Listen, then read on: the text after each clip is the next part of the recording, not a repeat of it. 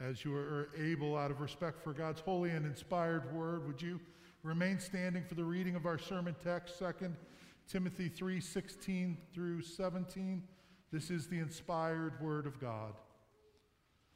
All Scripture is breathed out by God and profitable for teaching, for reproof, for correction, and for training in righteousness, that the man of God may be complete, equipped for every good work.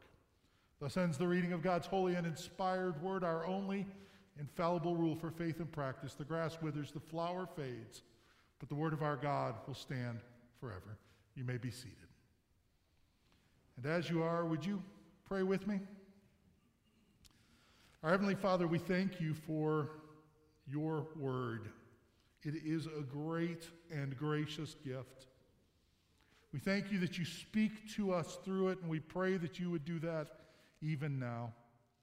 Just ask that whatever impediments might be in the way of us hearing your voice, that they might be taken away, that I might not get in the way, that we might not get in the way, that our thoughts and our short attention spans and our hungers and our different distractions might all fade away, that we might focus upon you and you alone.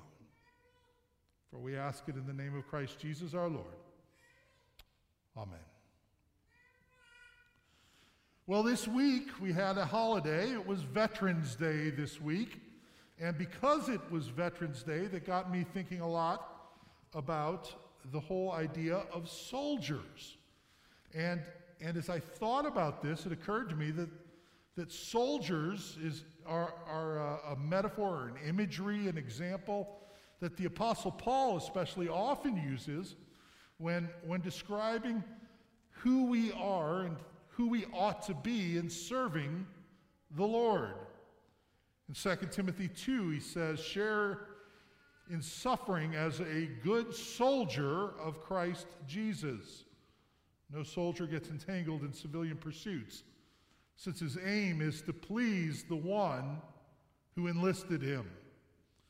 And then in Philippians 2, Paul writes, "I've thought it necessary to send to you Epaphroditus, my brother and fellow worker and fellow soldier, and your messenger and minister to my need." Finally, in Philemon, books written to Philemon, Paul writes to Philemon, but not just him. He also writes to Apphia, our sister, and Archippus, our fellow soldier, and to the church in your house. We see that this imagery is an especially rich one that Paul uses.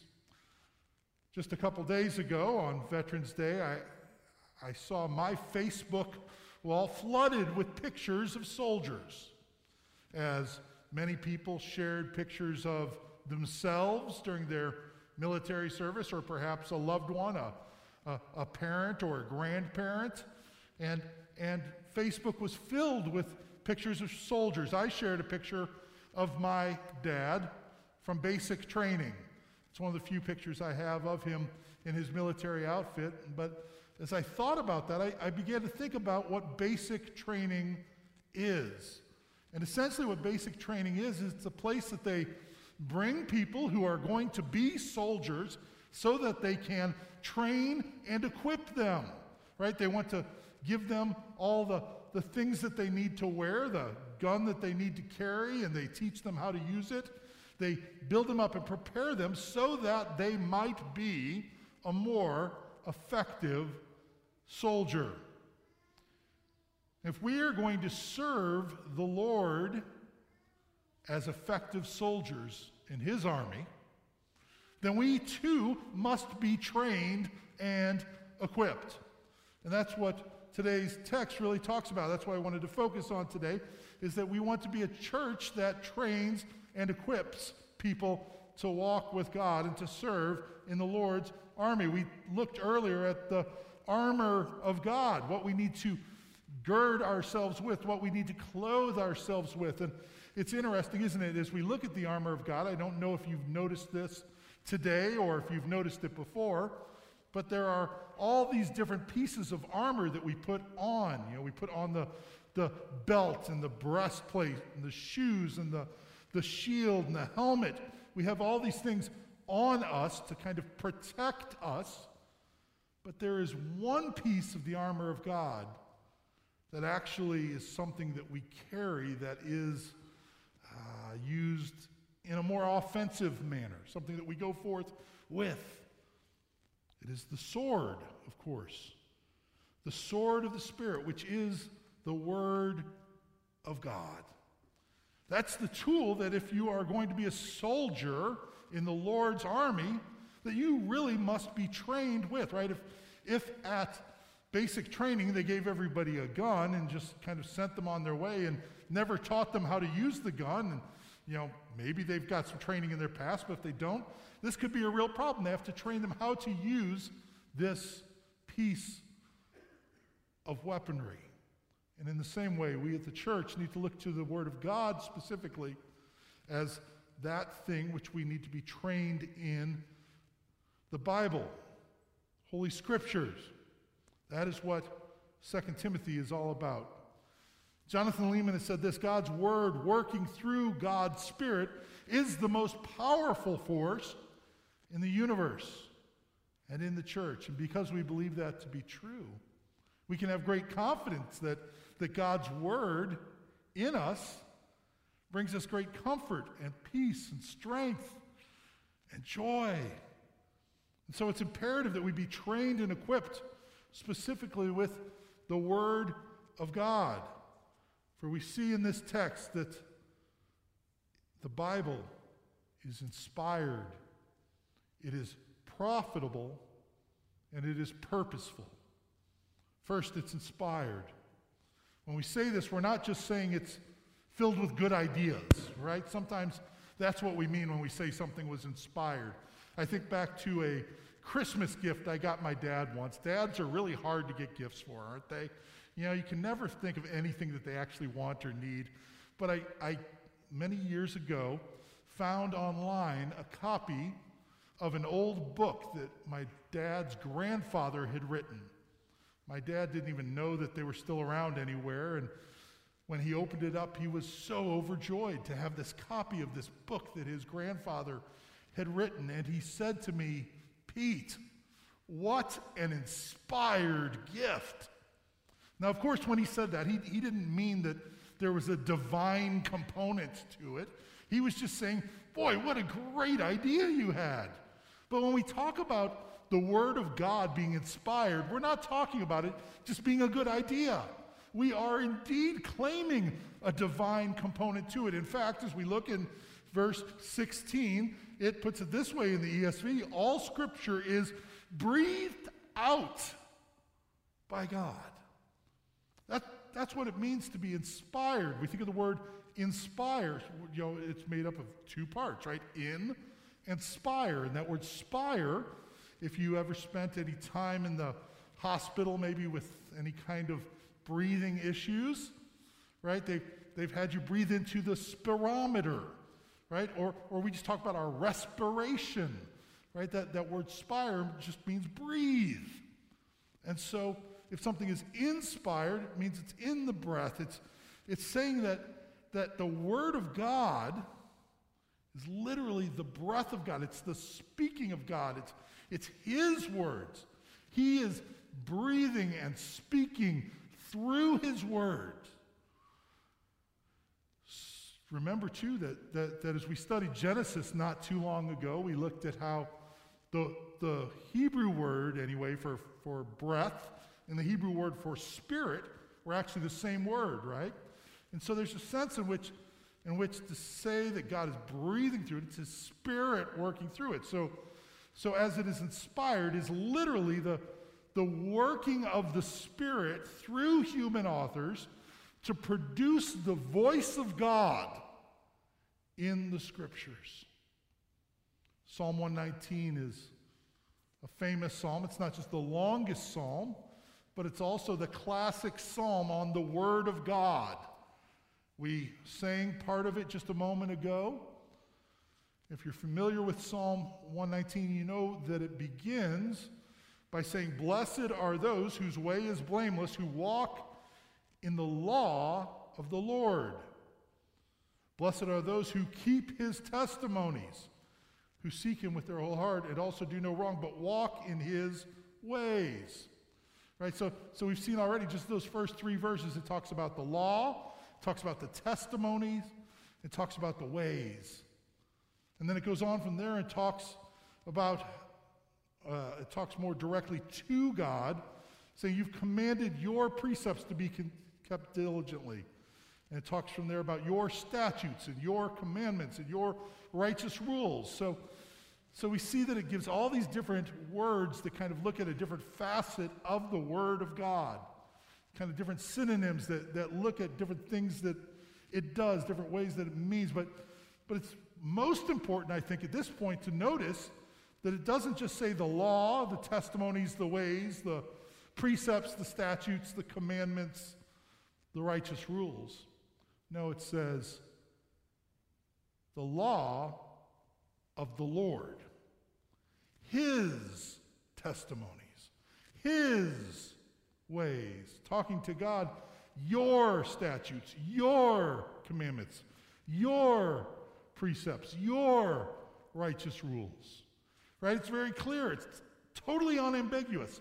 This is the word of God. He is the one who is speaking. It's not just man's ideas or man's perspectives on things.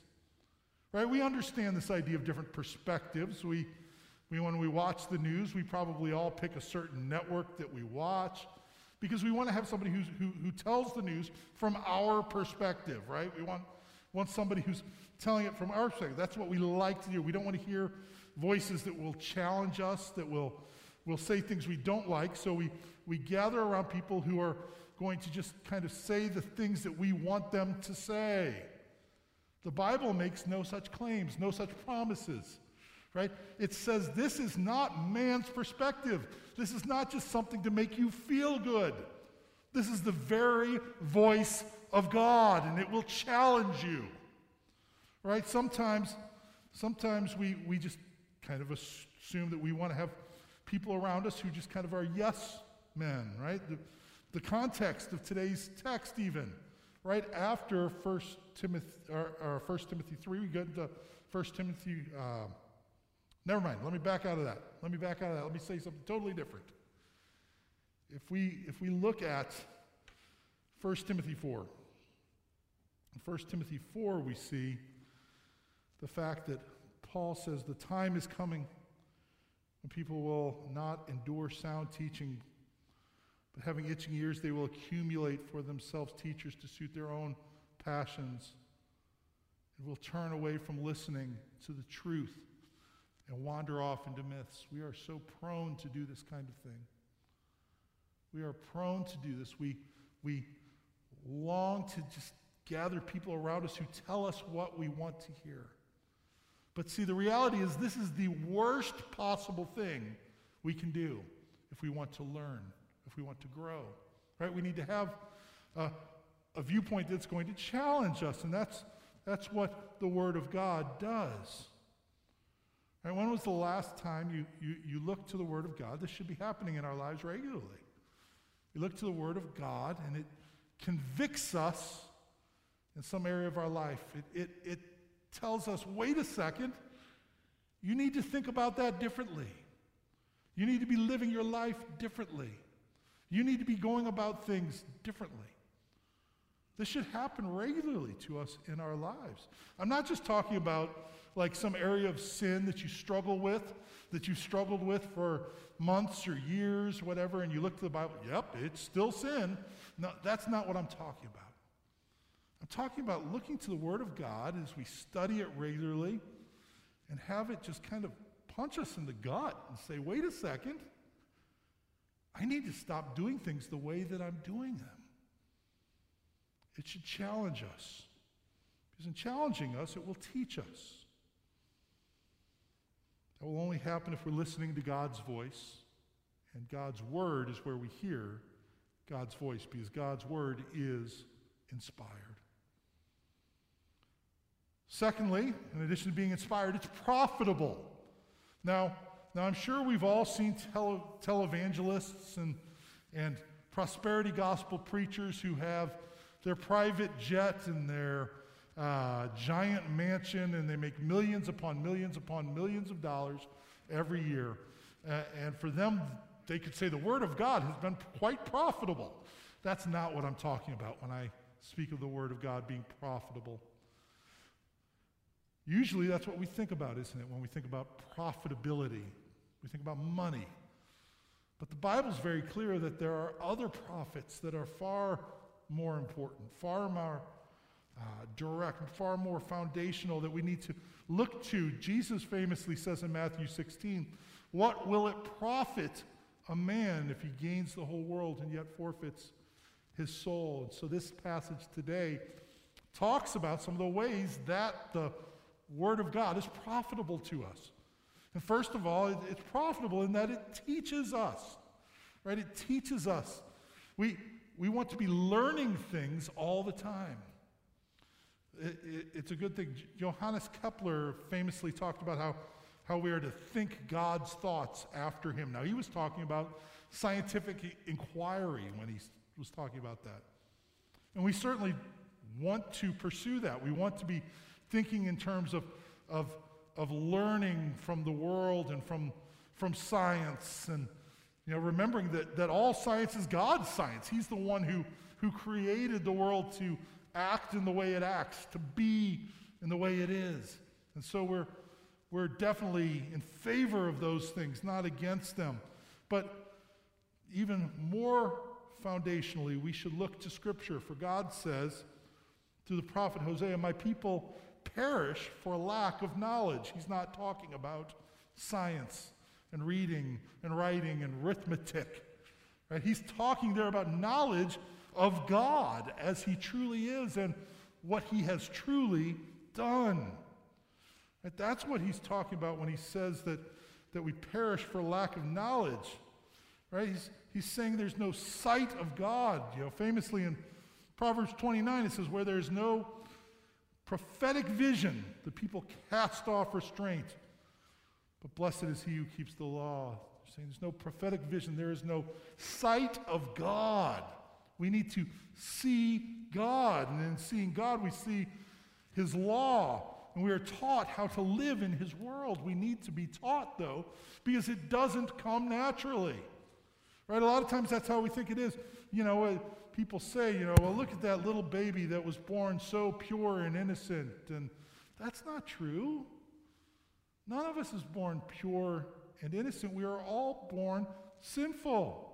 And the world tells us that, well, what happens is we get corrupted by the problems out there, and all we need to do is really look deep within our hearts. And if we look deep within our hearts, we'll find the answers. And just pursue whatever's in your heart and follow your heart, and whatever you think is right and true to yourself, just be true to yourself and true to your heart. And that's all you need to do. But the world is wrong, brothers and sisters. The world is so wrong, for as Jeremiah put it, the heart is deceitful above all things and desperately sick. Who can understand it? Right? We need not to follow our hearts. We need our hearts to be changed. We need a new heart altogether. Right? And so Paul says in Romans 12, "Do not be conformed to this world, but be transformed by the renewal of your mind." Right? By the renewal of your mind, by the things you think about, by the way you think about things. See, the Bible teaches us the way that we should go, but it doesn't do this just by teaching us ethics. Right? People think about the Bible in those terms sometimes, right? The Bible's this big rule book that tells us all these things. Do this, do this, do this. Don't do this, don't do this, don't do this. And they think about the Bible and Christianity by extension as just a bunch of rules, ethics, right? But while there are rules and while there are ethics involved in the Bible, that is not the main message of the Bible, right? The main message of the Bible is not an ethics case study.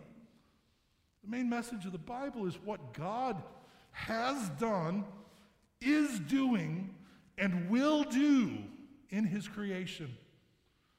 The fact that the forces of Satan and sin and death have come against him, and he is still king. He has defeated them through Christ Jesus at the cross and will one day vanquish them completely. And so we look to that truth. We learn that truth. And we know, as John says, that this is eternal life, that they know you, the one and only true God, and Jesus Christ, whom you have sent. Right? So in teaching us, the Bible doesn't just teach us rules and ethics, it teaches us about Jesus.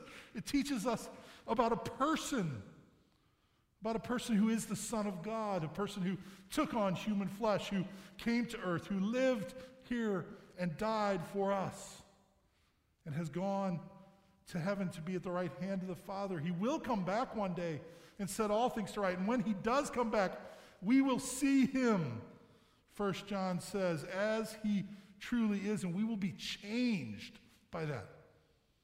We will be totally transformed, totally conformed to his likeness as we behold him as he truly is. But while we wait for that day, if we are to see him, we must look to his word. We must look to his word where we see him and are taught about him. And our text today goes on to three other kind of subcategories about teaching: reproof, correction, and training in righteousness. First, reproof. We need to understand when it talks about reproof, it's not just talking about an intellectual thing, right? It's not just an intellectual thing telling you that you're doing it wrong. It's a matter of getting deeper into your soul, deeper into your heart. And that's why I think in Hebrews 4, it reads that the word of God is living and active and sharper than any double-edged sword, piercing to the division of soul and of spirit, of joints and of marrow, discerning the thoughts and intentions of the heart. You see, the Spirit works through the Word of God to convict us of sin. It doesn't just tell us that the things that we are doing is wrong. It actually penetrates deep into our being and nags at us and causes us to know that things are not as they ought to be in our life. And we need such conviction. We need to know that we have it wrong. We need to know that we can't save ourselves. We need to know that we are not doing things right. Right? When I go to my doctor, I don't want him to just tell me everything's fine. Well, I do want him to tell me that, but I want him to tell me that because it is fine, right? If it's not fine, I don't want him to tell me it is, right? If you have a deadly disease, it does me no good for him to say, oh, everything's fine, right? And he needs to tell me what the problem is. And so it is that the Bible is very clear in its diagnosis of us. It says, you are slaves to sin. You are dead in your sin. And there is nothing you can do to save yourselves. You need a cure that will come from the outside. You need a life that will come from the outside. You need the healing that can come only from Christ Jesus our Lord. And so we need that conviction. We need that conviction, that reproof that penetrates deep into our hearts. And then the second area is correction. And it might sound like reproof and correction are the same thing, but they're a little bit different. Reproof is basically saying, you've got it wrong. Correction is, this is how you get it right. Right? It carries the idea. It's actually, in the Greek, was a medical term dealing with kind of resetting things in the right way. Like if you had a broken bone, right? They would look at it and they say, oh man, that's messed up. We need to reset that. We need to make it right again. That's the idea that's carried here in correction. To restore, to renew, and true renewal, of course, can only be found in Christ Jesus, who is the living Word of God. Right? The idea is that we don't just want external changes. It's not just, start doing these things so that your life looks good. right? We need an internal change. There should be external changes, but they need to start inside and work their way out.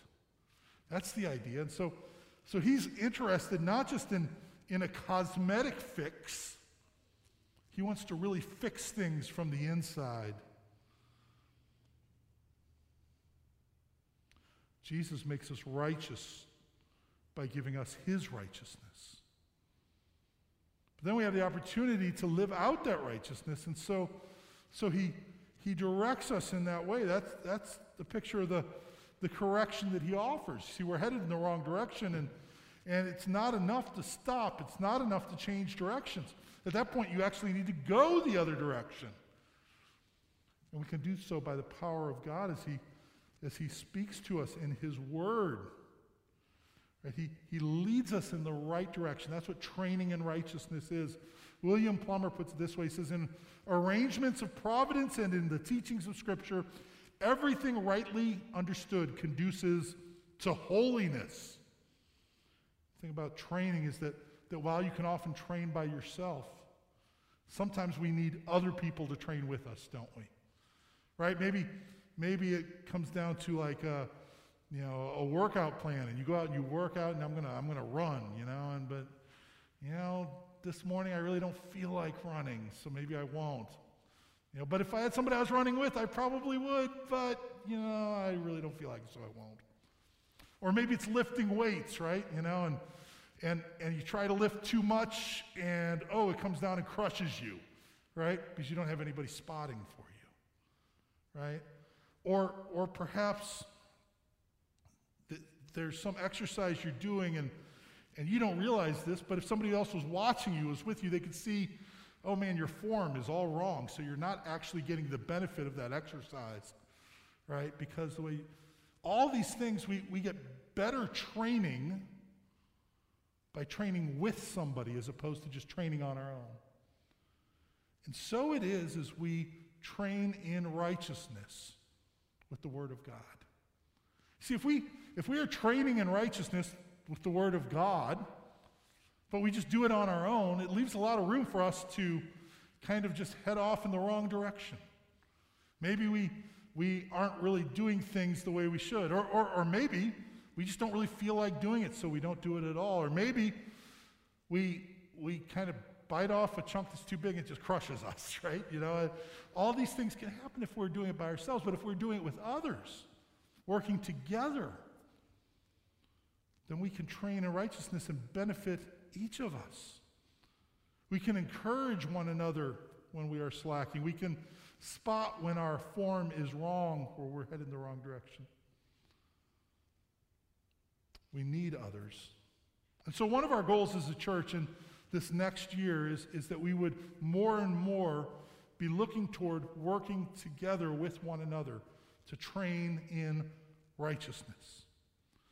Part of that might be from doing things like small group studies or small group or house group studies, those types of things. And obviously we don't know what's going to happen with the whole COVID situation, and so maybe we end up even extending that out to something where we do provide online opportunities. I don't know, but one way or another, we want that to become more a part of the church, as we've talked about it at session, to where we are more and more gathering groups of people together, building relationships with each other, so that we can train in righteousness together, letting the Word of God direct us each day. Another thing we're going to do here, that we just came up with actually, is for my sermon series in Advent is actually going to be kind of inspired by a sermon series, or directed by, prompted by a little booklet that Sinclair Ferguson wrote a number of years back called Love Came Down, where he looked at 1 Corinthians 13, the famous love passage, and then wrote a daily devotional for each day during Advent. And so what we're going to do is we've got a bunch of these books that we're going to actually distribute to everybody as you want them. We've got one per household, at least. We don't have unlimited copies, but if you take one per household, you can share it within your house. And What we want to encourage people to do is each day, read through the little devotional that he's written. It's usually maybe 3 pages. They're really short. They're not onerous at all. But as we, as a church, are centering on the same truths day after day after day, as the scriptures speak to us day after day after day, and then as our sermons week after week take those as jumping off points, hopefully we can be training together in the Word of God. Most of all, though, we just need to be deep into God's Word. For it is inspired, it is profitable, and it is purposeful. Finally, purposeful, it has a goal. It has a goal, namely, to equip us for every good work, as the text says. Right? It equips us so that we might serve others, so that we might be able to use the good thing that we've gotten. It's profitable. We've gained something from it, but so that we might use it for the benefit of others. It's profitable to us, but purposeful in the lives of others. If you are one who has given your life to Christ Jesus, one who has trusted in him for salvation, then that's at least one purpose in your life for the Word of God. It's that it would equip you to serve others in response to the way Christ Jesus has served you. We love because he first loved us. And when we realize how he has given himself for us, we can't help but give ourselves for others. That's part of the equipping. It's a motivation, a directing, and a guiding. And if we've given our life to Christ Jesus, then that should be what we are doing. But perhaps there are those of you who are here today who haven't given your life to Christ Jesus. Maybe you call yourself a Christian, maybe you've gone to church your whole life, but you've never really wrestled with the truths of the gospel. You've never really wrestled with the fact that you are a sinner and you deserve to be damned.